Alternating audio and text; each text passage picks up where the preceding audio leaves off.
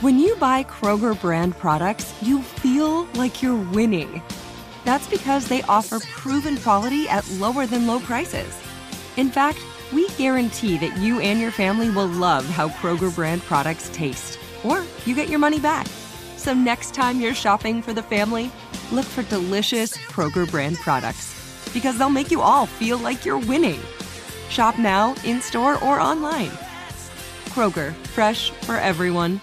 Hey, it's Will Friedle. And Sabrina Bryan. And we're the hosts of the new podcast, Magical Rewind. You may know us from some of your favorite childhood TV movies like My Date with the President's Daughter and the Cheetah Girls movies. Together, we're sitting down to watch all the movies you grew up with and chat with some of your favorite stars and crew that made these iconic movies happen. So kick back, grab your popcorn, and join us. Listen to Magical Rewind on the iHeartRadio app, Apple Podcasts, or wherever you get your podcasts. Brought to you by State Farm. Like a good neighbor, State Farm is there.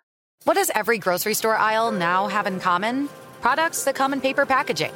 And we don't just mean the obvious ones like cereal boxes and juice cartons. From beauty products to boxed water, there are more opportunities to go papertarian than ever before. So why should you?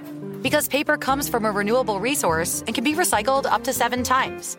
Simply put, it's the smart choice for the environment. And it turns out, the easiest choice for you. Learn more at howlifeunfolds.com/papertarian. Go behind the wheel and under the hood on everything automotive with high-speed stuff from howstuffworks.com. Scott, welcome back. Thank you. Good to see you again. Good to see you as well. Yep. And for everyone who hasn't caught earlier episodes, let's introduce ourselves. Why not? All right. I'm Scott Benjamin. I'm the auto editor here at How Stuff Works, and you are? My name is Ben, and I'm kind of the sidekick who asks you questions. Fantastic. About cars. That's the way it works. Yeah, and let's go ahead and maybe let's try this out. We talk about a lot of different types of cars.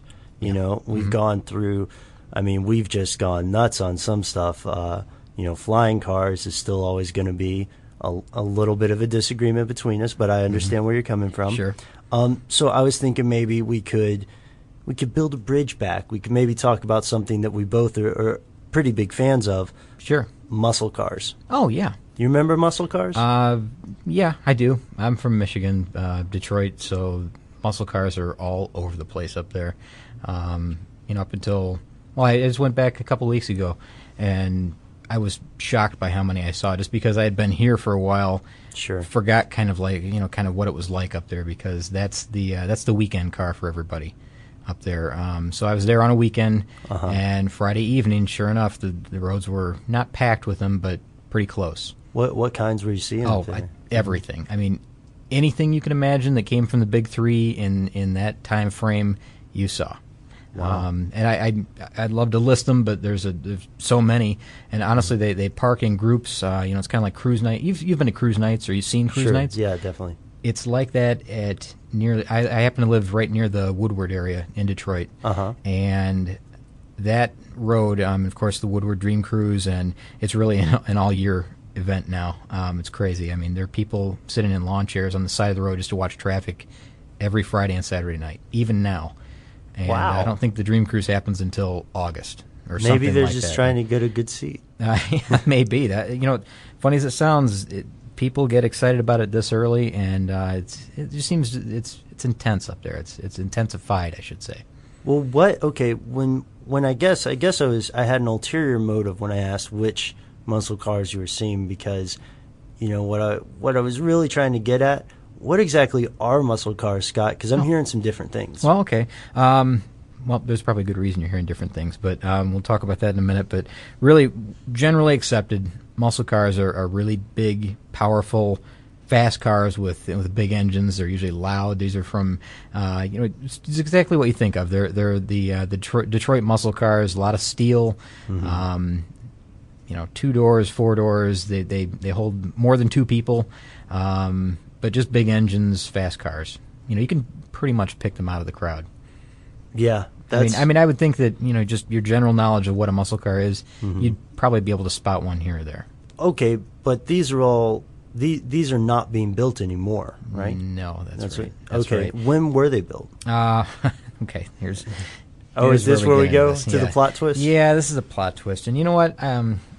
Before we get into that, and I'm sorry to cut you off here, but we're going to go back just for 1 second because there's a strict definition of muscle car. And this strict definition comes from muscle car. Let's see, what is it? MuscleCarClub.com. So I'm reading this directly from the MuscleCar.com page. Okay. Let's see. A muscle car, by the strictest definition, is an intermediate-sized, performance-oriented model powered by a large V8 at an affordable price. Now remember that, affordable price, okay? Most of these models are based on regular production vehicles, and the vehicles are generally not considered muscle cars even when equipped with large V8s. If there's a high-performance version available, it gets the credit and not the vehicle that it was based on. Oh. So, okay. That's confusing to hear all that at one time. They also, on the MuscleCarClub.com site, have a list of cars, and this is a pretty interesting list, really, of vehicles that most people associate with being muscle cars. Several of the cars on the list, turns out, according to that strict definition, do not fit the muscle car definition, I guess. Because they're too expensive, maybe? Well, they're too expensive, or maybe they were a little too plush. They had too many features. They're more of a luxury vehicle.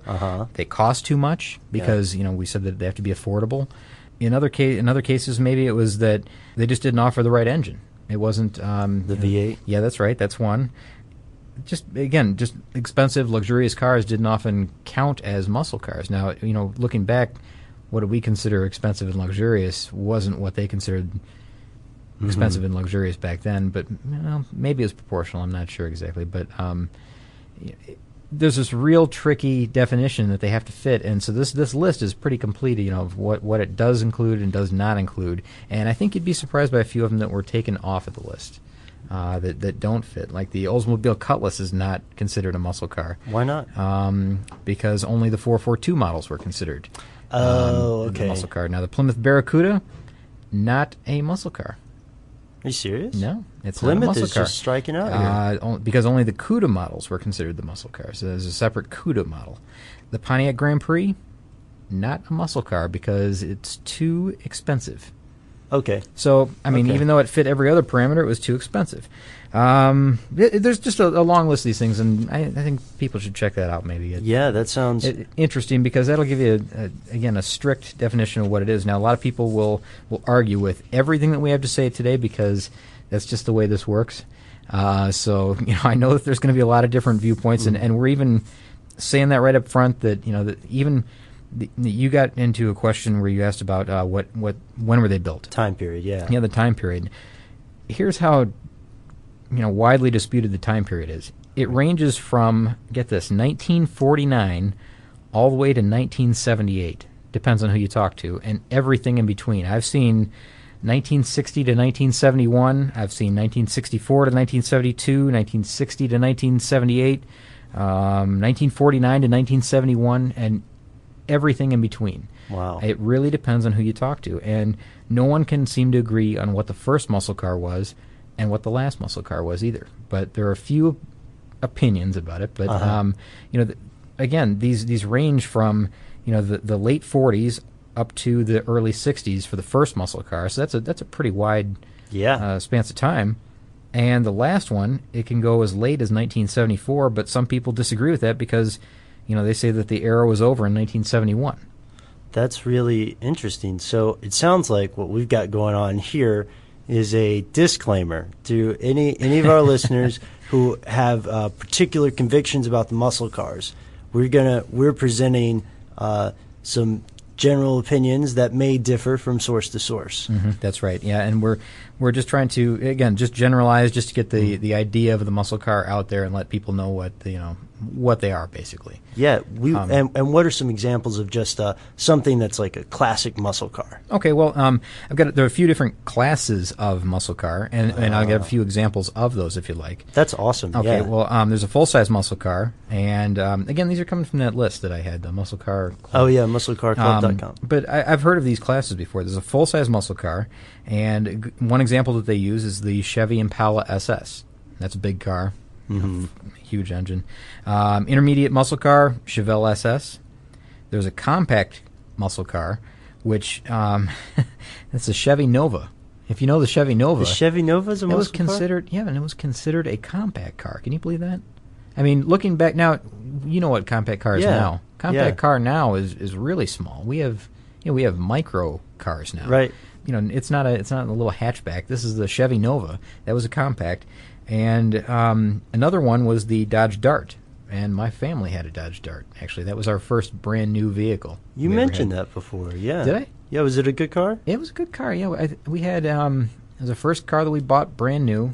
Of course, I was real little. Yeah, I was about to say, you weren't driving it. Like a 1974, I think. It wasn't the big engine. It wasn't a muscle car. It had the smaller 6-cylinder engine. Okay. And it was blue. We took it on a family trip to Minnesota for a fishing trip, just camping, fishing, that type of thing. Uh-huh. And we got involved in this hailstorm that the hail was like golf ball size or bigger.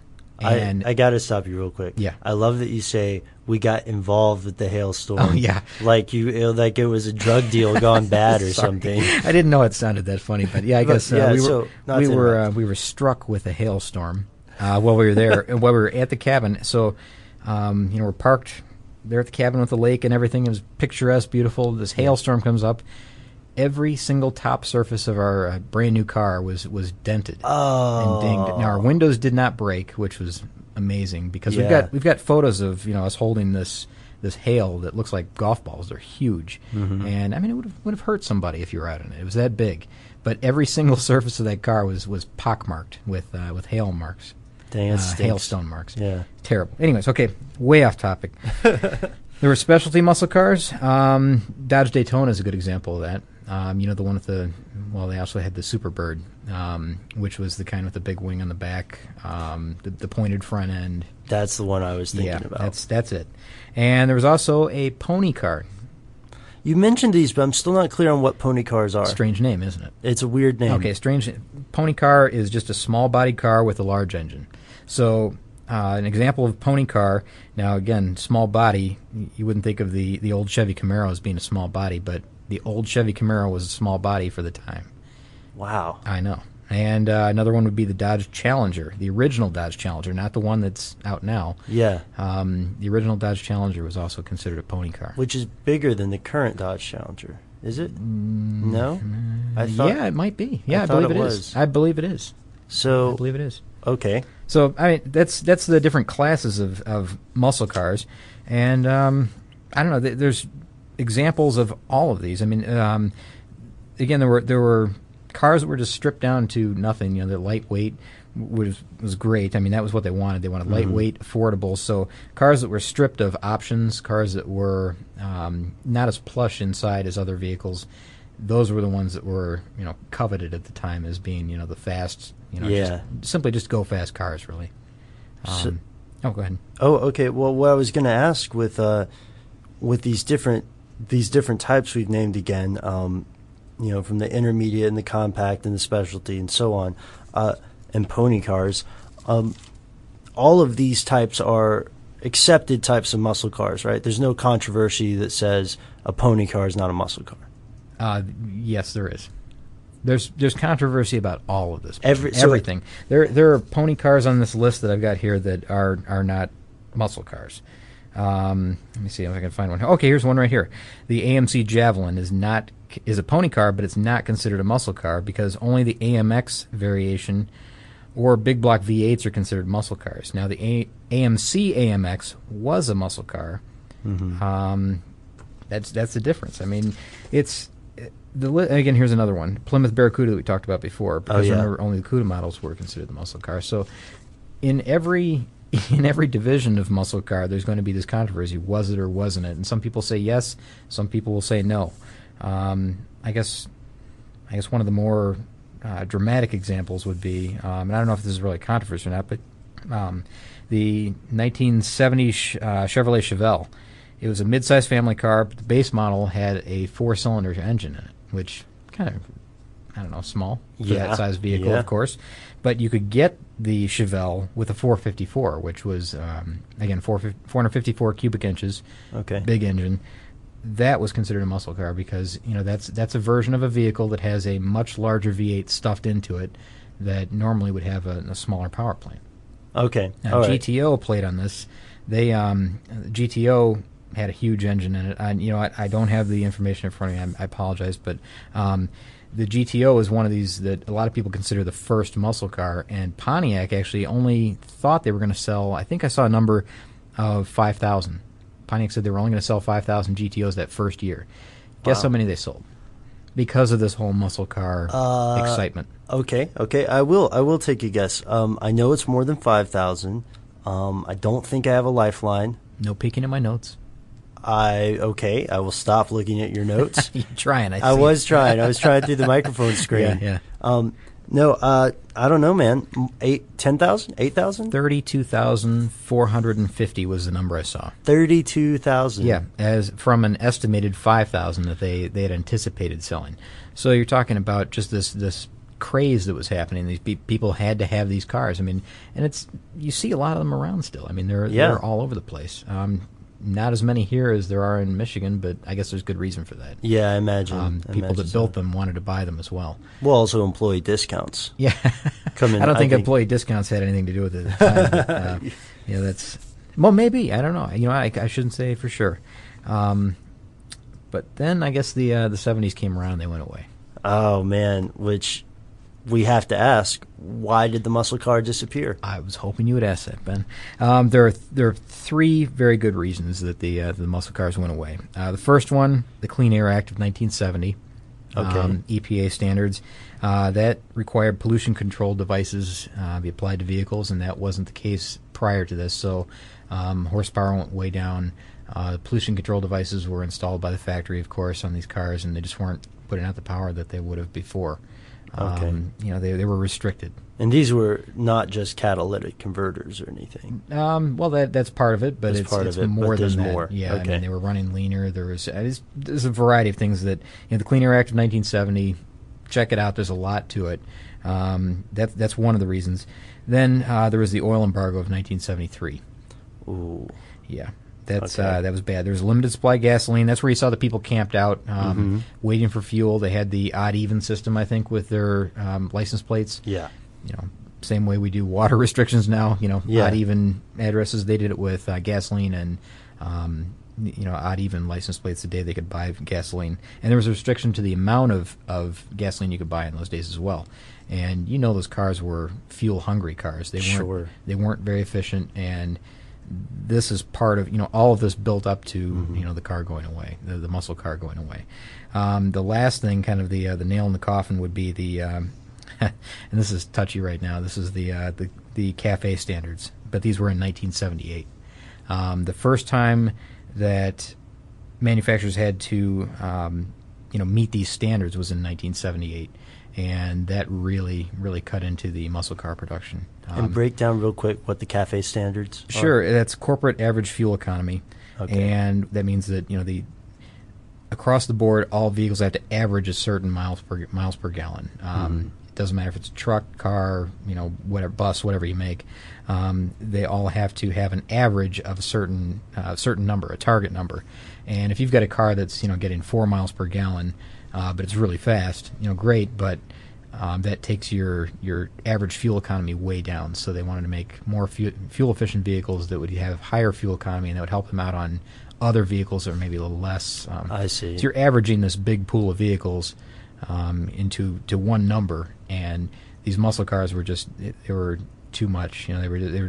They were gobbling up the gas too fast, I guess. Yeah, and if they were in large productions, then that would really bring the average down. That's right, and we're gonna see a lot of that happening in the near future too with these latest fuel economy standards. We're gonna see some of the cars that the performance cars that we're accustomed to now, because we're kind of in this resurgence of cars like this. We've got the Challenger, we've got this whole SRT line of vehicles, we've got Mustangs that look like Mustangs of the past. There's the new Camaro, and all of these have big V8 engines that are really thirsty. And to be honest, they've got pretty good mileage. However, they do bring the corporate average fuel economy down. If you look at if they could replace that vehicle with a much smaller, that engine rather, with a much smaller engine and get a little bit better fuel economy, sure, it helps them on something like a truck, where the trucks only get 14 miles per gallon. Or even if they replace an entire line with something that's a hybrid. Yeah. Something like that. Yeah, well, I hope not, Ben. But, yeah. Because I hate to see something like this go. I mean, because the new versions of the older cars that we're seeing now, these pony cars. Yeah. Because, we're seeing on the road, you might see a Challenger, a Camaro, and a Mustang that look like they came from the 60s or 70s all together at the same time, and they're brand new vehicles. To me, that's pretty exciting. I've seen them on magazine covers recently. Sure. A lot like that. That's a popular cover right now. But I hope that they don't go away. I hope that they scale back or do something that they can keep them around at least and kind of weather this. Now, I can't let the show end without asking. I know it's a loaded question since we said there's so much controversy. The first muscle car could have been in 1949. The last one could have been in 1978. 74. 74. Oh, I guess you know what? You're right. I'm sorry. I didn't mean to step on you there. No. But I've seen one listed as 1974, but with the range, somebody has said 1978, and I'll be honest with you. I don't know what vehicle they're talking about in 1978, but that could have been the last of them because of the CAFE standards. I see. Okay, and so our numbers match up. Sorry, I ruined your groove there. No, you ruined my groove, man. High-speed stuff is all groove all day. We're doing this. But okay, what's the first one? What's the consensus? The consensus on the first one? Well, there is no consensus. Oh, yeah, what are the majority factions? Okay, well, some people say that it was the GTO, the Pontiac GTO. Okay. And that would have been the early 60s. What year? Well, you're stumping me. Sorry, I didn't write it down.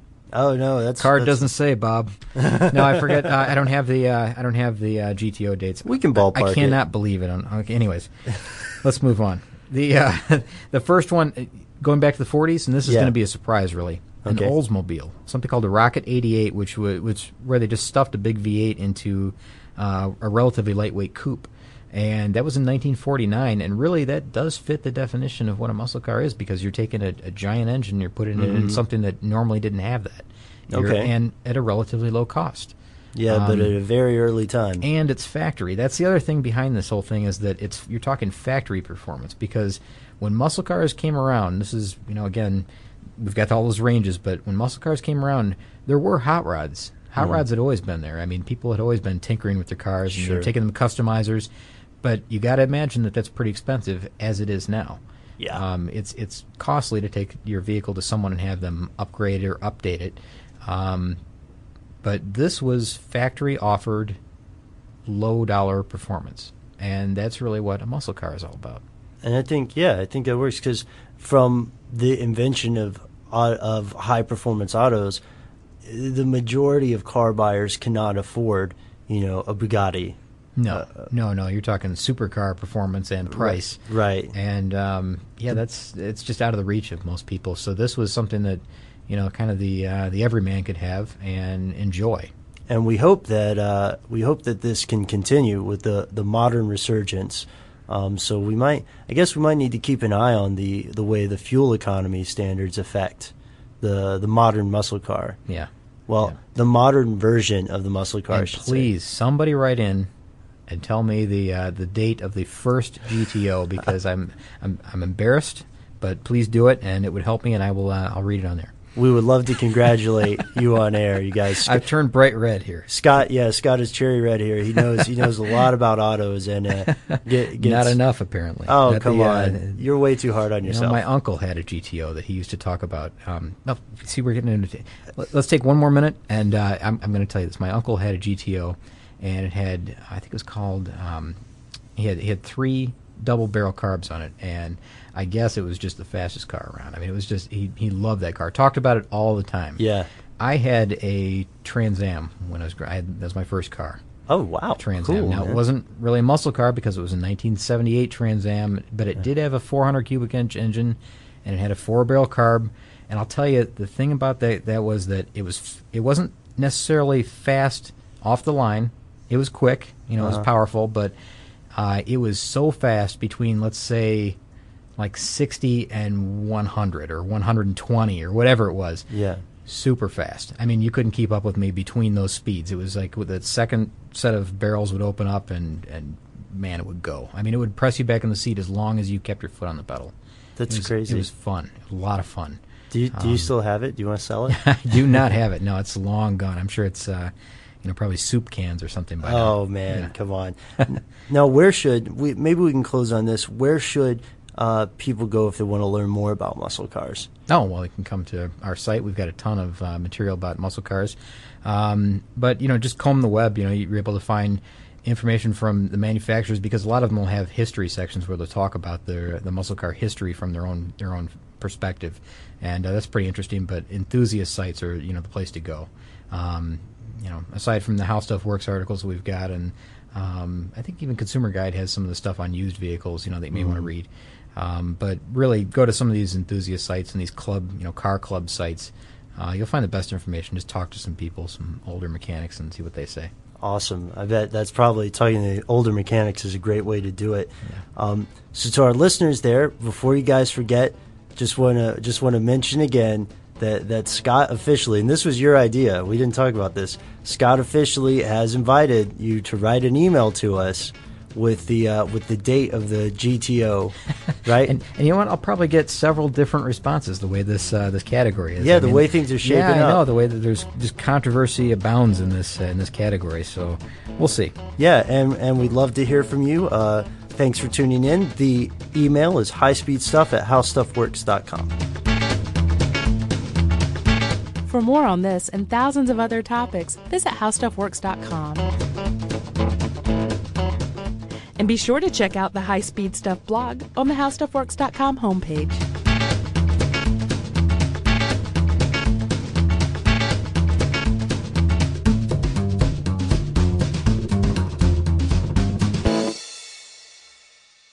You've probably heard a lot about electrified vehicles lately.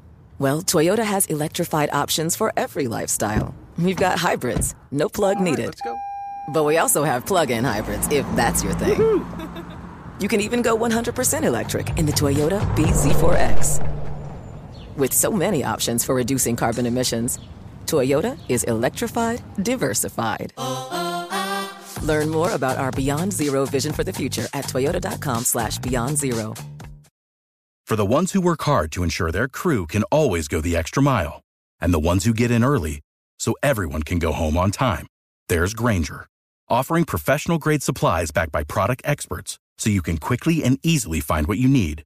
Plus, you can count on access to a committed team ready to go the extra mile for you. Call, click Grainger.com, or just stop by. Grainger, for the ones who get it done. This episode brought to you by 20th Century Studios' Kingdom of the Planet of the Apes. Director Wes Ball breathes new life into the epic franchise. As a ruthless king attempts to build his empire at the expense of the remaining human race, a young ape begins a journey to fight for a future for apes and humans alike. Kingdom of the Planet of the Apes. Enter the kingdom in IMAX this Friday and theaters everywhere. Get tickets now.